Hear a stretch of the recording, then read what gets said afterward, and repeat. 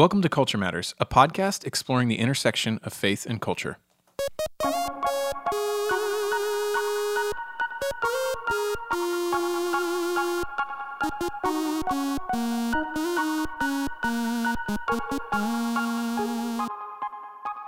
I'm Adam Hawkins, and I'm here today with Tamarcus Ragland and Chelsea Conway. Today we're going to be doing a little cultural roundup to discuss some things that have been happening currently in our culture, to give an example of how Christians can dialogue about and with culture itself. So today what that's going to look like is the very controversial topic of Dave Chappelle and his most recent special and all the backlash that's happened there. We'll weigh in there. We'll talk about Meta, Facebook's new endeavor. And finally, we'll say a few words about Dune, which was a really good movie.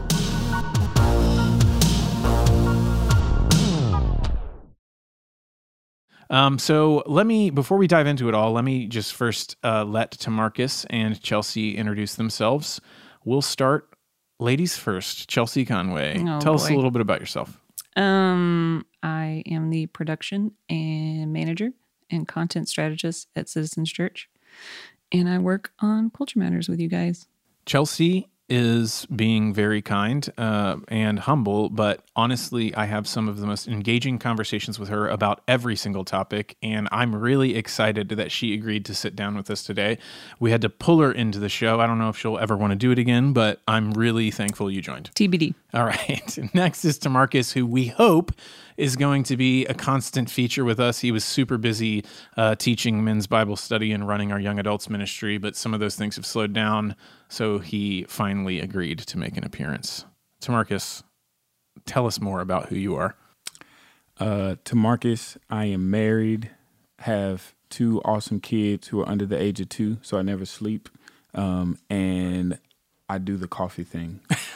Because you don't sleep. Because you make coffee. That's a really good point. Tamarcus is incredible. He's been an educator. He's been in ministry. He's a awesome friend and probably one of the smartest people I've ever met. So you guys will be blessed by these two individuals. And I'm excited for this conversation today. So let's start. Let's jump in first with the Dave Chappelle special, guys. There is a lot we could talk about here, but let's just address maybe kind of what's going on. Dave has done a series of specials on Netflix, and there is a ton of noise, especially happening with the last one because it's the most recently released. Tamarcus, what do you think? Why is there so much noise about this latest special, do you think? I think one is it's kind of been a ratcheting up of there being noise from all of his previous specials. Right. And he, in this one, he self-proclaimed, says, like, I'm going to put an end to all of the noise in this one, and kind of proceeds to just ratchet up the noise even more. He didn't deliver on that promise. Didn't deliver too much. And so, a lot of it, I think, comes with it's the nature of his genre. I think one of the conversations we were kind of having before, me and Chelsea, was he's obviously thoughtful, but given the way given his medium, he's going to deliver a certain way. And so one might ask, does his median allow him to be able to delve into the ideas that he's doing in the most equitable way? And you can have that conversation, but I just think from a general audience point of view, some would say no. Yeah, it's just offensive, and others would say, like, no, I think it's still thoughtful, and you can discuss it. And so, right. A lot of the content, anyways, is at least the content of the conflict, if that's even the right way to put it. Maybe the noise is. He says a lot about the LGBTQA plus community, and specifically, I think what people are talking about is his comments around the transgender community, and there's a lot more there, right? And some of his other specials maybe focus less on that and kind of go into some other things, but certainly in his latest, The Closer, that seems to be what some of the noise is about. Any other comments about where you think that controversy is coming from? I think the interesting thing, he says it in the very beginning. He's like, hey, you guys are kind of mad at me for saying things about trans community that I've said on previous specials, but he just seems really unapologetic. And Yeah.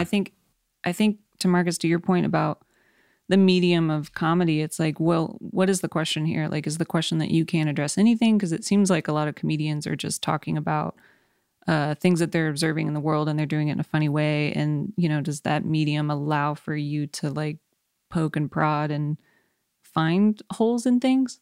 But I mean, he does it in an incredibly offensive way, but he kind of offends everybody. Right. Yeah. I think there's something really interesting about comedy in general. And before we jump into the content of it, you guys have both made points now talking about the medium of comedy. Tamarcus is talking about, you're talking about what's comedy allowed to do, right? And this is a personal opinion. I think maybe the only credible, from the inside of comedy, I think they would say perhaps the only credible critique could be either that was funny or it wasn't funny. There is no the litmus test of morality or the litmus test of like, are you saying the right or wrong things? Like a comedian, and I'm trying to be like as generous to people who I've known who talk about the craft. Comedy is about jokes, and there's a special place comedy plays in our society, which is in some ways go back to the fool in medieval cultures. The fool was actually there to, in some ways, in the court, right? So in this kingly court, you have all these people, and I'm sure comedy goes back further than this, and the idea of comedian goes back further than this, but just from what I know anyways, you have this court, and it's very serious, and things that are happening in it are very serious and even sacred or reverent, and, you know, there's judgment being passed, and there's this kind of, the wheels of society are turning, and you have this fool who's there to almost relieve some of the pressure. Yeah. And their role is not only to poke fun at themselves, but oftentimes they're the only ones who are allowed to poke fun at the king themselves and anybody, right? So it's this idea of, and then later you see, even in literature, you see humor often used, especially satire, used to talk about things that are going on in society that you'd never be able to say in oppressive regimes. So it's some of the first expressions of free speech. If you look at the satire of Jonathan Swift, who writes, he was famous for writing the whole, I can't remember. The Rape of the Lock? Not that one, but yes, that's the one I'm talking about now. But he's very famous for the one where the Lilliputians and all that, or I think they're called, where it's like the guy Gulliver's Travels, and he has this satire. That's like a whole satire of some political thing, right? Right, and then you had an entire satire where he's talking about the king, or he's talking about what's going on with, like, I think famine and things like that, and he's arguing to eat babies, right? And it's this really outlandish, crazy thing in like the 1800s or before. But his whole point was he was able to actually make those critiques because he used humor and he changed names and used different language. But everyone knew what he was actually doing. He was speaking truth to power in a sense. And so I think this is a really long-winded point, I'm sorry guys, but whenever we start looking at comedians, I get nervous when society starts looking at comedians and starts to say to them, you can or you can't say that. Because for so long, what comedy held was kind of this last bastion of free speech. It was the way to poke fun is irreverent. And there's something we as Christians need to say about that. God calls us to be serious people, sober-minded. So there's a sense in which comedy itself could be at odds with the gospel, although God did create humor. But I think one thing I would say is just from kind of a general standpoint, I'd love to hear you guys' thoughts on this. Like, as soon as society starts saying we're not allowed to laugh at that anymore, I get nervous. I get a little nervous, you know? Well, I think to your point, in some ways, a lot of this tension even points to the reason why he stepped away from the Chappelle Show, right? Like it was right. When he was predominantly poking at his own community in a way to, like you say, to be able to speak to some of these broader issues. It was fine, right? And then it's like the moment the conversation becomes more full circle, which to me, like I say, when I listen to it, like I see the tension, and then there's another part of me that maybe was able to listen to, like, okay, what kind of point is he trying to make? There was no one audience that was like the target, whereas maybe in a time where in our culture it's been so complicated to talk about race or gender or sexuality or all of these things, he's actually able, I mean, even the relationships that he cites in the piece, he's like, right, I have this, black friend who's also a feminist, and then there's this feminist who also happens to be right. And he's just showing how like a lot of our views and ideas cross, and then a lot of times we like they contradict, or we're not even able to see how holding one view and saying like I want to support this simultaneously is conflicting. I think he makes the point about his the feminist friend he was like, I could see how you could be offended that a man who becomes a woman and in the same year becomes the woman of the year. It's just like, oh, like the man who's already like in power and has all of the authority now can like step into this realm and then take all the power there. And it's just like, like you say, he does it in a comedic way, but then also there's a way in which like, oh, like there is like that's a conversation worth having. Right. But yeah, I think it's something that when he starts to have this more like rounded conversation, it's immediately shut down. Whereas before, like he kind of felt that tension. I think even with the Chappelle show, where it was like, okay, is it? He was kind of asking a question like, is it laughing with me or laughing at me? And now it's kind of like his audience is asking that question. It's a weird inverse. Yeah, it's really good.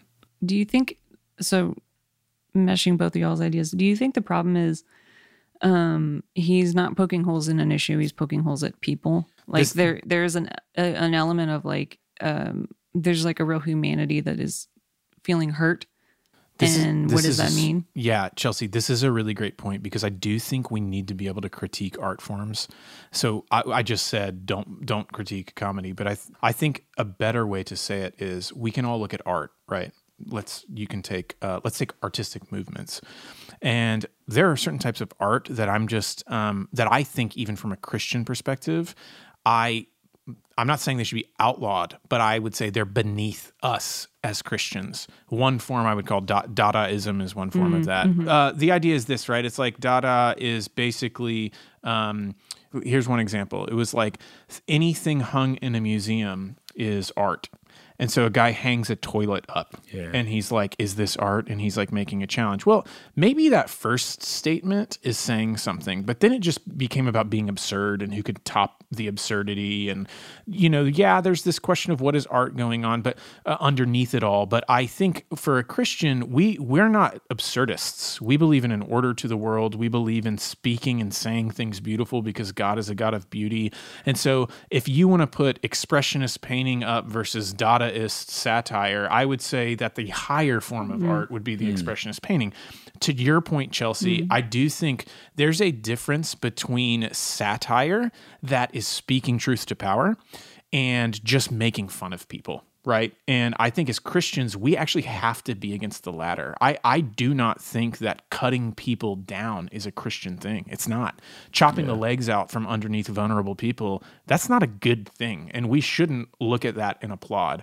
So the real question, I think, to your point, Chelsea, that we have to be asking of this show as Christians is, what is he doing? Is he making fun of people, or is he pointing out this weird flaw in our thinking right now, in the culture's thinking, right? Right? And some people, in my opinion, are either not actually watching the special and saying he's making fun of people, and some people maybe are watching the special and feel he's making fun of people. And this is the great thing about art, is it's open to interpretation. But in my opinion, Dave is actually first name basis with Dave Chappelle. In my opinion, Dave Chappelle is not doing what you just said. I don't think he's actually making fun of people. He pulls it back into a very real element of, here's a one-on-one relationship that I can tell you about, right? And point to, right? And Daphne, right? Yes, it was Daphne. Right, yeah, right. And that was like, I was telling to Marcus earlier, it was like that was like a real heartfelt piece, which I almost didn't expect. Right. I'm not used to watching Dave Chappelle comedian specials. And I felt like that was really heartfelt. And I felt it was it made up for a lot of the things that I did feel were maybe crossing a line. Sure. But at the same time, I don't know. Can you have both? I mean, you probably can. It just depends. I think it is hard. I think you're pointing out a really good tension because, like, here's something that's really interesting. So one of the biggest things Dave Chappelle caught flack for in this special, for those of you who have not watched it, is he made this comment. He says more than this, but this is, in my mind, the non-offensive part. He says, every single person in this room, if you're a human being, right? Yes, has passed through the legs of a woman. That's what he said. And people were outraged that he said that. And it was what the trans community, right? And who is that? I'm not, whatever, online social media people, whoever that is, were saying that's hate speech, actually. That to say that that people can only be born of a woman is anti-trans, and that people are killing themselves because of conversation like that. And my reaction to that personally is, we've lost our minds as a society when you can't state fact. With facts, you can argue back and forth about what a fact is. But to say a fact, this can is a color. The can that's in front of me, I'm drinking water. This can in front of me has orange on it. That's a fact. All human beings are born of woman. That's a factual statement. And you can argue about it, but to say that that's so offensive, this can is yellow is so offensive, this can is orange is so offensive, people are born by women, they pass through the legs of women, say that's so offensive that people are killing themselves, it's like, I think we've started to lose our minds, And to be fair to the other side, their point is that they would say you have to redefine. So I wrote a paper on it. It's like you have to actually redefine. Our society no longer thinks man is sex and woman is sex. They think man and woman are gender roles, right? And so men can actually have babies or something. But again, I think that's a point that should be able to be debated. That it shouldn't be able to just simply be stated as in a cultural context, in a public place, like right, in a public sphere, right, something, show, a TV show. Exactly, that's my point. Yeah. Yeah. What do you guys think about that? I mean, am I wrong? Am I pushing? Am I missing a piece? Like, no, I think it should be able to be a conversation. I think what is probably hard about, again, to circle back to being a comedic special, is like, he is the man with the mic, so he gets to say whatever he wants. Right. And so I'm sure there is an element of, and if this had happened 30 years ago, the internet didn't exist, so you could get on Twitter and rattle them out. And so there's that element of, it's not a conversation because, and I think that's why the end is so poignant, is that he is telling you about real conversations he had with real people. Right. And if you're on the trans side, you can take that as, okay, maybe you might have different opinions from me, but you treat people like humans, and I can respect that. Or you can say, I'm still mad at you for saying all the things that you said. And then from a Christian side, you can look at it and go, this is ammo for everything I am scared about. Or you can look at it and go, well, that's not the approach that I should take if I'm meeting people like this and talking to them and having conversations with them, because they're human beings. What's interesting is, and maybe we land the plane here on this piece, but what's interesting is culture, the culture out there right now, right? Secular culture, or maybe just to say online social media culture is probably the best place, right? Because there's so many cultures out there. But online social media culture, anyways, is this place that is built on a weird orthodoxy where you are either someone who's the enemy who needs to be canceled, or you're somebody who says all the right things and you're allowed to exist there. Yeah. What's interesting about that is nobody really flourishes in that kind of space. Mm-hmm. When the threat is always fall in line or you'll be canceled, or say the right things and you'll be tolerated. If that's the best thing that can happen, I don't know why it's worth being a part of that culture. And I think here's the beautiful thing that I'll say. The difference with Christian culture, and Mike M., a person on staff with us, says this all the time. Christian community and culture is a place where you are neither canceled nor coddled. And that is fertile soil for growth, right? It's great. So here's what's great is I want to be in a community that's safe. I do. I look, you can poke fun at me a little bit and that's fine, but I can't handle that every day, right? So yeah, I don't want to exist in the world of only comedians, guys. You know, what I do want to exist in though is a world where I'm not going to be canceled if I say the wrong thing, and that's a community of grace. But I'm also not going to be allowed to just say stagnant. So somebody can speak the truth to me and say, hey, let's go somewhere together. Let's grow together. I can speak truth to you. I can say hard things to you, right? So we're neither canceled nor coddled. And that's the kind of environment that Christians want to create. And yeah, I think maybe we're in that culture right now that I described earlier, that online culture. I think it does need to be deconstructed. And I think it deserves some derision. And as long as our comedy is being pointed at, to Chelsea's point, is being pointed at that culture and not those people, I think we got to be careful, but I think that's okay. What's our responsibility as Christians to the trans community? How should we be speaking to them, right? I mean, I think that's kind of what you just said is It's like,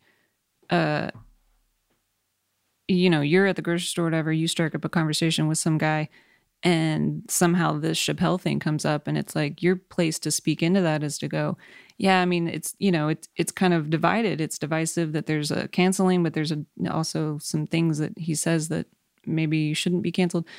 But, you know, let me tell you about this God thing and this Christian thing, because it's like the alternative is the Christian church should be the safe place for anybody. Right. You know, it's the safe place for the sinner and safe place for everybody. So yeah, it's like, how do you just respond from a Christian standpoint to anyone that you meet? Right. It's important to like pay attention to what's going on in the culture, which is what you guys, we're always talking about this on this podcast is, you know, it's good to know these things. It's good to be aware of what's happening. And then it's good to know that we offer something else. Right. But we see, to your point right now, we see the person in front of us. Yes. That's what we do. We see the person in front of us and we meet them with love, just like Jesus would. He would meet them where they are and invite them into a kingdom that's greater than they could imagine. All right. So something that happened a week or two ago that was kind of strange is that Facebook announced that it's changing its name to Meta. I don't think Facebook, like the social media platform, like the thing you log on to, will change its name, but the company, Facebook, is changing its name to Meta. And along with that is the launch of this new platform. Chelsea, you want to tell us what that is? I mean, I don't know if I really fully understand what's happening as far as Facebook goes.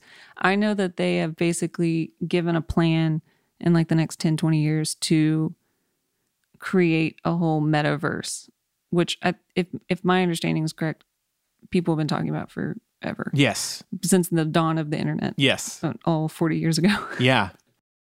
Right.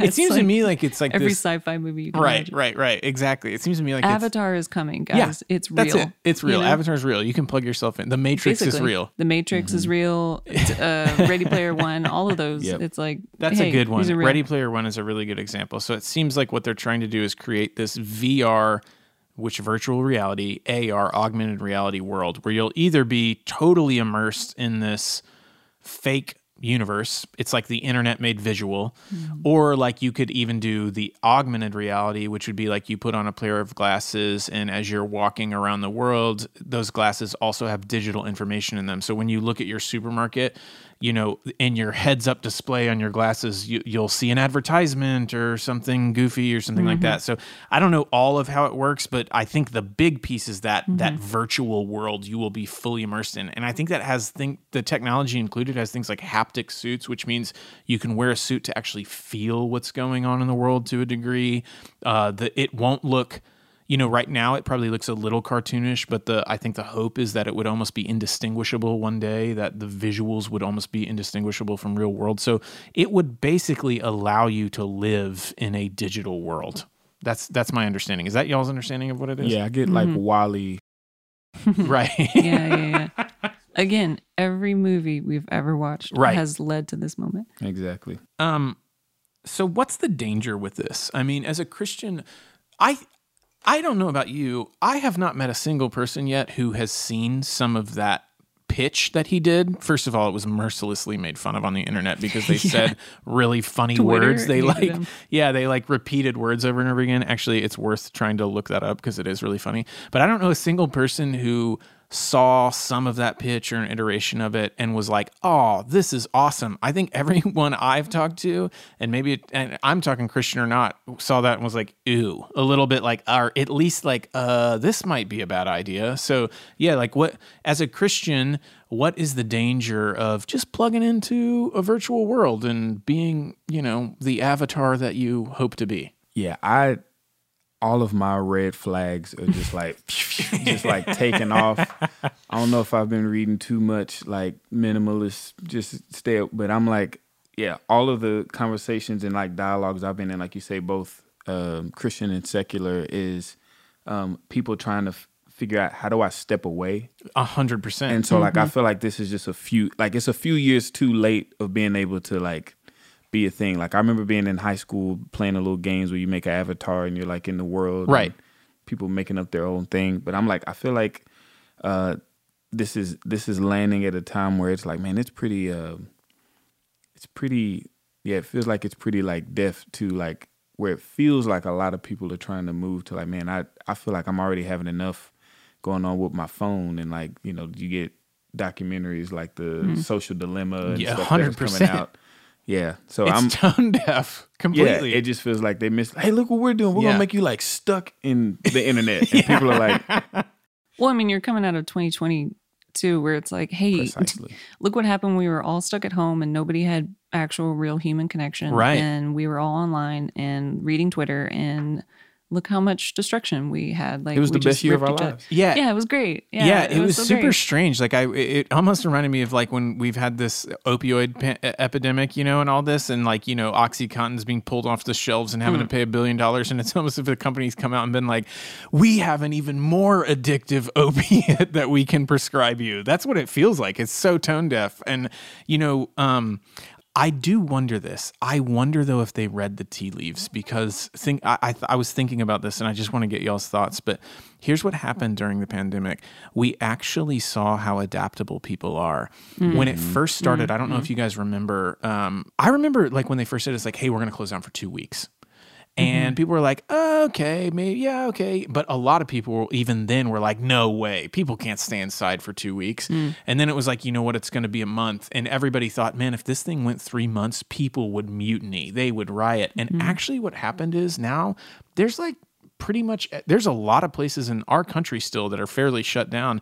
And people are just kind of like okay with never really going back to work, with their kids never really being in school. Yes, it's a problem. Don't get me wrong, but there's a sizable portion of our population, it's a new normal. Yeah, that are like, yeah, I mean, I guess my kids never have to go back to school, and I guess I never really will go back to work, and we'll just kind of do this from now on. And I wonder if Facebook was like, wow, people are super adaptable, and actually the younger generation, we can just keep them plugged in all the time. Here's an opportunity, metaverse. Absolutely. Do you know what I'm saying? Well, and I was going to say, I think to be fair, I think there is a sense in which I've experienced this in my own life where there's a number of ways of, even as I try to unplug, what I realize is the further we get down the kind of technological road, there's a threshold where even as you dial back, there's a point in which like, oh, but like I can only go so far back on my phone because I control the alarm system in my house on my phone. Right. And the way I access my bank is on my phone. And I, all of these different things where it's, you're forced. You actually get forced into it. And I mean, there's ways in which I wonder how they could capitalize where it becomes a thing where, I mean, yeah, you could choose to opt out, but, just like all the other things, there's this FOMO that you'll have of this fuller experience for having not tapped into it. And that tends to be the perpetual draw, in a lot of things like that. I just have to say, I think I plagiarized that whole question from another podcast I watched. So listeners, just know, I can't remember which one, but yeah, your answer was really great. But I just want you to know that idea wasn't my own. So Want to be careful, don't want to be canceled. So. Is any idea our own? That's a good question. Good question. If it's in the metaverse, it's free game. Well, I mean, okay, so the whole thing here is, I mean, we're ultimately talking about escapism, right? Right. So there's like video games are already there. Right. And they're already becoming immersive and they're becoming like realistic. And Right. now you're on Twitch and you're talking to real people. Yeah. There is interaction in a weird, like separated way. But to me, I'm like, this is probably already a thing. There's probably already some building in Japan, like in Tokyo, that is doing this. Right. Right. I mean, for all I know, Right. because if it's going to happen first, it's going to happen somewhere in Tokyo, right? And so to me, I'm like, this is happening. What do I think about it? I think it sounds hellish Yeah. and I think it sounds terrible. But at the same time, my question is, okay, why is somebody wanting to be in the metaverse versus the real world? Well, you think about the freedom you could get there. I can see the appeal with, think about like the movement with like influencers. I was talking with one of my mentees. I was like, man, when YouTube first was a thing for me, it was like, you were just like posting stuff with your friends and like maybe somebody just so happened to like go viral and it was like, oh, like that was really Sure. funny. And it's like today, like people set out like as a career, like I am It an got monetized. influential person who will post and go viral. Mm-hmm. And even now, like there is some people there's not a shame element there, but it's like there's a kind of like your real person kind of profile is put on display in whatever you're pushing. With this, it feels like a way in which I can create whatever kind of narrative about myself as an influencer that I think would be appealing without actually having to put at risk who I actually am. And if it's as real as That could be appealing. as Yeah. it is, yeah, like I can just make up this whole other it's like Catfish gone wild and make a whole livelihood out of it, and no one ever knows that that's actually who I am. Yeah. Which is kind of related to what we were talking about with Chappelle, where it's like there's this whole identity crisis happening. Right. It has been happening, but it's almost to such a crazy degree with the internet and the way knowledge and everything is traveling so quickly, information is traveling fast. So it's like if we're questioning our identities already, but now somebody is saying, well, you can come over here, come, the water's fine. Come join us and you can be in this group and be whoever you want. And that is appealing for probably more people than we want to say. You know what I mean? I totally agree. I actually think we can't just go, and some of this is going to be generational. Look, like none of us here at this table are Gen Z, the next generation, where it's like, look, we grew up with some screens and some things like that. We're more millennials. I'm on the edge of the millennial generation, but we grew up in a world before we had a cell phone, right? We grew up in a world before the internet was actually that interesting. You know what I mean? When did you guys get phones? I got one in college. Me too. College was for me. 8th grade. Yeah. Okay, good. Okay. You're a little younger than us, but still, there was a world that you remembered before having a lot of phones. You know, there's a world you remember where you got on your bike and you rode down the street and you knocked on your friend's door. There's a world you remember where like the best thing on the internet was AIM online. You know, really, you had Solitaire, Dominoes, yeah, exactly, Snake. Yes, that's about it. Yes. But our kids, and especially their kids, are going to be growing. And this actually just this generation right behind us, the teenagers now. They're already doing it. Yeah, Minecraft. Yeah. They grew up in a world where screens were immersive internet experiences, social media experiences. That's from day one. That's just the air they breathe. So yeah, we're like, I need real human interaction and, et cetera. And like, no offense to like esports people or whatever, but it's like that for me, like the idea of esports, it's like, oh wait, I just play a video game. Now that's like a lucrative career, right? Like, once you monetize, I think the other thing too with this is like, this will get monetized. And that's why Facebook wants to do it. Right. And once it's monetized, then everyone's on it. Like people who want to make money, I mean, everyone's on it. You've already got digital currency. Right. And now you make a digital world where digital currency can reign. And it's like, we're about to see the marriage of all kinds of crazy stuff. And all I would say is, I think the Christian response, so yeah, we're grossed out by it, but I think there's a whole generation that will find this appealing. And maybe at first it's just a place where you go and do some entertainment things and there's some monetized stuff. And obviously there'll be a seedy element to it. We can all foresee that. But I think over time, what if that's how you go to work? Right? Like, I mean, think of pandemic. What if that's how you go to school? Yeah. You know? I mean, so anyways, all I'm trying to say is I think it will be appealing to some. And what I would say is I think Christians are actually, and Chelsea and I have talked about this before and a lot, and it's something I think about a lot. I think Christians who offer real, authentic community, like a community that is robust, that invites you in, that is not afraid to give a hug and sit next to you and shed tears and live a life and do it really authentically with touch, etc., where we express really clear vision about the human body and learning how to love each other and love our differences and all these kind of things, because this place is going to be the narcissistic version of us. It's going to be me with six-pack abs that I've always wanted, right? You know, like that's what this place is going to be for most people. It's going to be superficial. So like as Christians, we're going to have to define beauty the way God does. We're going to have a real vision for what beauty is, and a real vision for what friendship is, and a real vision for what embodied community is. And I actually think, I'm not a sociologist, but I'm just predicting it's like, just like the West, it's like, what's going to happen is whoever's doing this are just going to die off. I mean, the people who are going to get together and have real children and everything, you know, they're not going to be spending all their time in the metaverse. Ultimately. You know what I mean? So it's like, I think this is probably the fall of Western society, if I'm really honest with you. Like, well, I mean, we're already diminishing. We're already and there. having babies. So yeah. I'm just thinking in terms of virtues like integrity. Oh, man. Like to be able to meet somebody in this, whatever that space becomes, and to find the same thing outside of it, I think is going to just, integrity is going to have a whole another level of meaning with That's people. really good. And it matters who you are. Yeah. Like I think here, like, right, like I can see somebody saying on here, even though my avatar isn't really what I look like, it's who I really am. And you can see who, you know, and like, this is who I actually want to portray myself to be.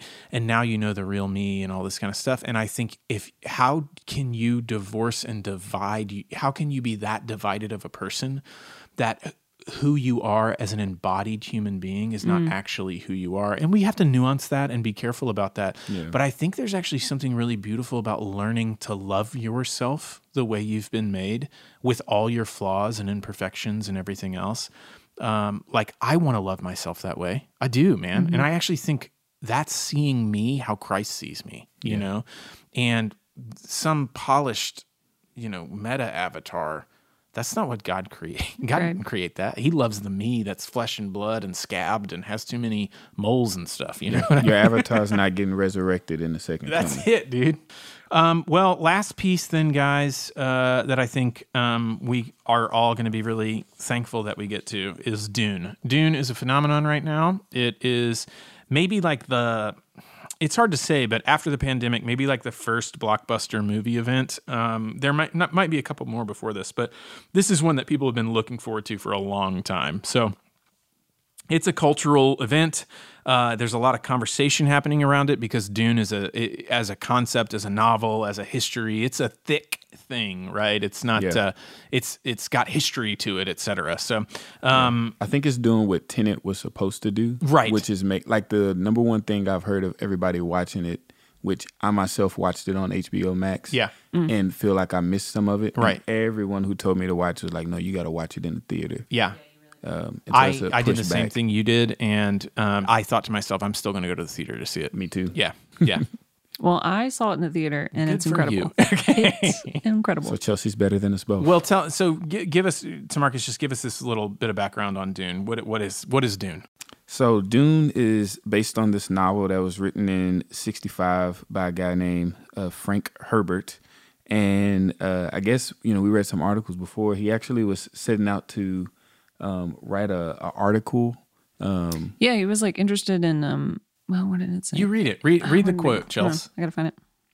Okay, this was an article by Elizabeth Bachman, but her opening statement I thought was a good summary. We'll put it in the show notes for you guys. Yeah. In 1959, a former Catholic with a fondness for psychedelic mushrooms, Zen Buddhism, and Arab culture entered the Oregon dunes, intending to write an ecological research article. Frank Herbert emerged months later with the most beloved and influential science fiction novel of all time, Dune. Mic drop. Mic drop. I mean, I think honestly, just that alone captures probably a lot of what it's about. Absolutely. In its most current iteration, though, it's what is it? Yeah, so it's a movie directed by Denis Villeneuve. Very good. You did a very good job. We struggle with that name. Practicing my French. Yeah. And has a star-studded cast. And essentially, I mean, he did a great job. He doesn't make his way through the whole book. It's like the first half or something? Yeah, it's the first half-ish, which I think there's been like some who think that's a great idea, some who think that's a bad idea. I was honestly very surprised how many people attacked that. Like, really? That the conversation was around, I didn't know the movie ended halfway, and I was like, but it says part 1 in the title slide. Yeah, it does. It's fine. Well, and my favorite thing about a movie like this is, like, I felt like he elevated it into like the epic landscape. Like, if this is going to be an ongoing, big, massive thing, like, I love that the enemy of in the whole thing, like, I don't know, spoilers if you haven't seen it yet, but it's just like, he's not defeated right away. Right. It's just kind of left hang. Like, there's this tension of like, oh, he's just still out there. Yeah. And these people are still over here. I think he did a good job of setting it up. And I would say this because I saw the David Lynch film that was made in the 80s, I think. And it's, that movie has a lot of detractors, especially those who really loved the book. Yeah. And then it has a cult following amongst people who love Lynch, who's insane. Didn't he disown it, though? He was like, I'm not proud of this. Yeah, I think later he disowned it, but that is a weird movie. If you've ever seen it, it's real strange. And also, he does what Denis doesn't do. Right. He like rewrites. He took liberties into a 2-hour movie. Right. Yes. Where everybody was like, well, you can't redo these books because the books are so expansive and there's so much to them. There's like 6 books, if I remember right, and they're all huge. Yeah. And everyone has said that you can't do Frank Herbert's books without doing like some sort of TV show, which means it would probably suck. Yeah. And Denis was like, I'm going to do it, but I'm going to take my time. Yeah. It's going to be a long movie. And I don't know. I think he did a really good job with that aspect of it. I agree. Yes. I mean, circling back to our conversation about art forms, like, I feel like a lot of times what doesn't translate well from a book to the screen is what an author is able to do with like a length of words to produce a feeling in you when someone tries to either they take away, like you say, like he scratches and rewrites a bunch of things and creates a whole different feeling, or just doesn't do it justice in general. Like he left you, even with just a small amount that maybe he did and not covering the whole book, I walked away feeling like, man, I'm stepping into something massive. Right. And he created a world. That's it. Creates a whole world. I mean, he just done that with a lot of his. This is one of my favorite directors. And it wasn't confusing. Yeah, and it wasn't that. Yeah, there's actually you could probably praise him a lot just for that because the book is like another language, words you don't know, you don't even know how they're pronounced. There's some of the words that people would say in like names and stuff in the movie, and I was like, oh, that's how you pronounce that. I had no idea. Couldn't tell. That happened to me with Harry Potter. Corrected a lot of Hermione became pronounced correctly for me. I won't even tell you what it was, but yeah, when I heard him say Harry, I was like, oh. Stop.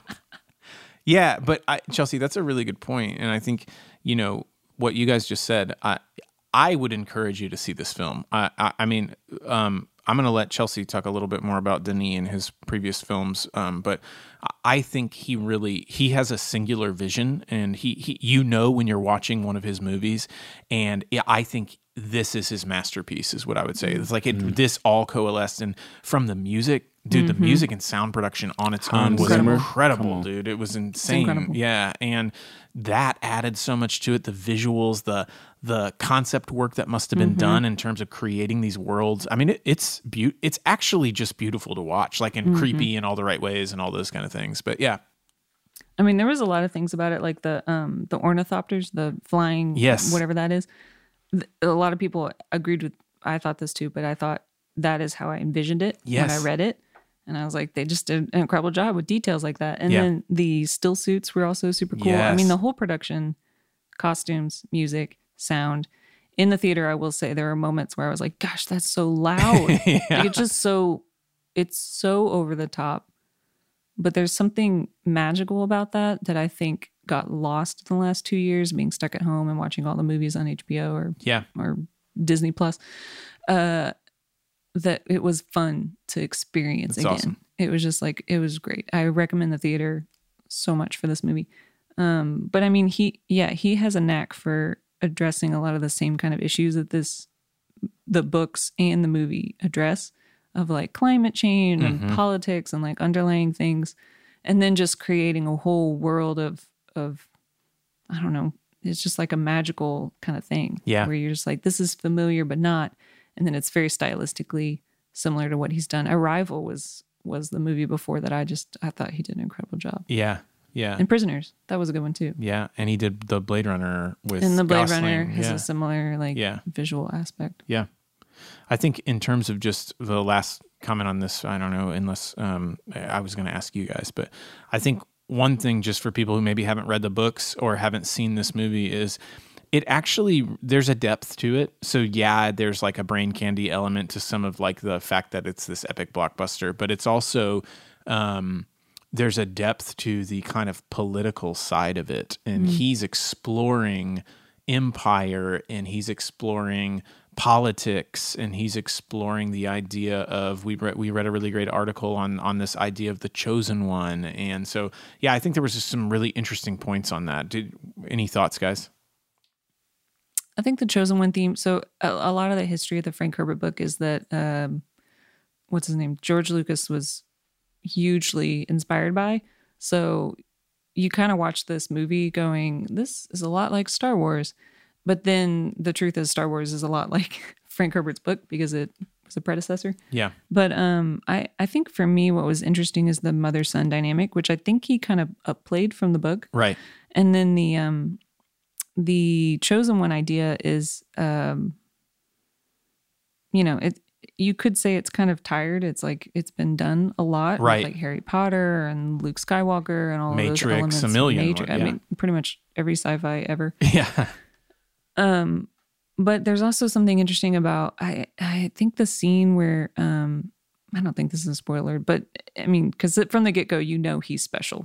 Paul is special, and he's obviously the center of the movie.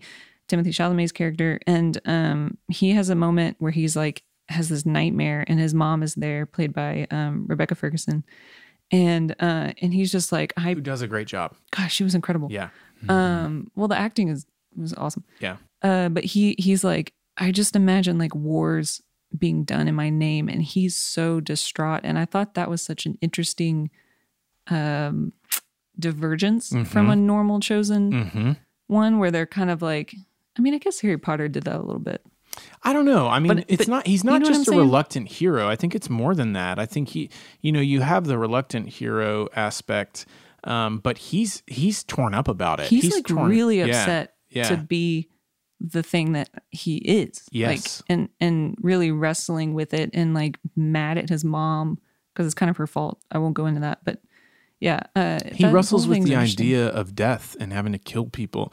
And I think in a lot of these hero stories, they just gloss over the fact that like, hey, like, when you destroy the Death Star, there's probably like 1 million people who die. And they're just doing their job. Yeah, yeah. And so I think there's something interesting about that. I will say I also thought the dynamics were really interesting. There were some themes that I think you could highlight that were Christian. His dad looks at him basically. Paul is the main character. Oscar Isaac, who I love, is an amazing actor, plays his dad, who's like the head of this family. And Paul is kind of rejecting or wanting, this is very early in the movie, this is not a spoiler, but he's kind of rejecting the idea that one day he'll be the head of this family. And Timothée Chalamet's character is. And his dad looks at him and he says, hey, even if you reject this, you'll still be all that I've ever wanted you to be, my son. I teared up at that. Yeah, I teared up too. I thought even that's rare in a movie these days. That's rare in a chosen one story. It's more like usually like, no, you need to accomplish your destiny. Look at Obi-Wan calling Luke. You don't have a choice. Yeah, you don't have a choice. You have to do this thing. And this was more like, hey, all you ever need to be is my son. And I thought, dude, that's what Jesus says to his sons and daughters. That's what God says to us. I'm adopting you as my son. That's all you ever have to be. I love you, you know? And I thought that was really great. And it's more his mom in this case who is cultivating him for something more. And there's an interesting dynamic at play there. And so even that, I think, has this gospel theme and also this other, like, you need to come into your destiny theme. And yeah, it's rare to see that all play out in a single movie. And I thought that was great. Yeah, I thought there was something like this elevation of like the dignity of the person.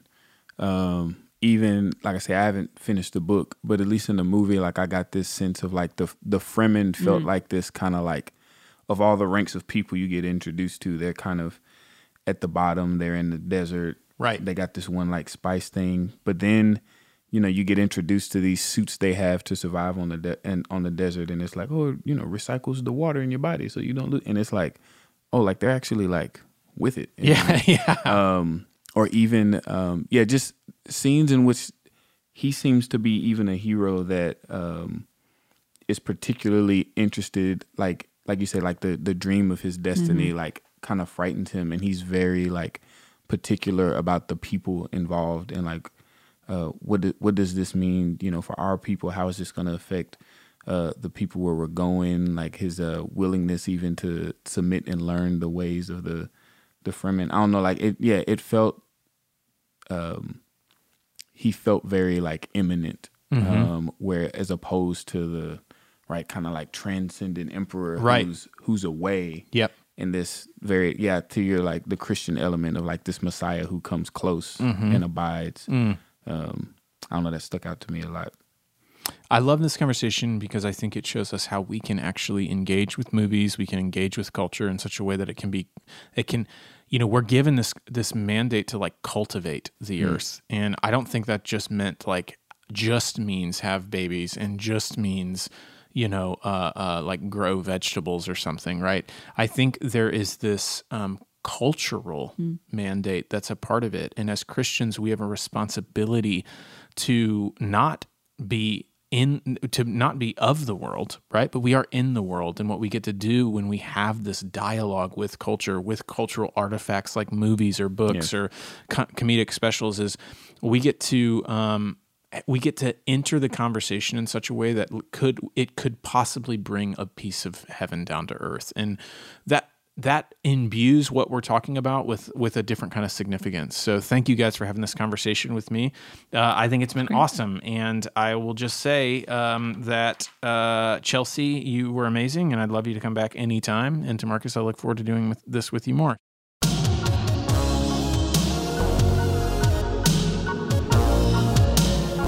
Thank you guys for listening to Culture Matters. One of the best ways you can help others find our show is to leave us a review. So please take a minute to rate us and say very nice things. Also, follow us on Instagram and support our Patreon page at patreon.podbean.com/culturematters. See you next time.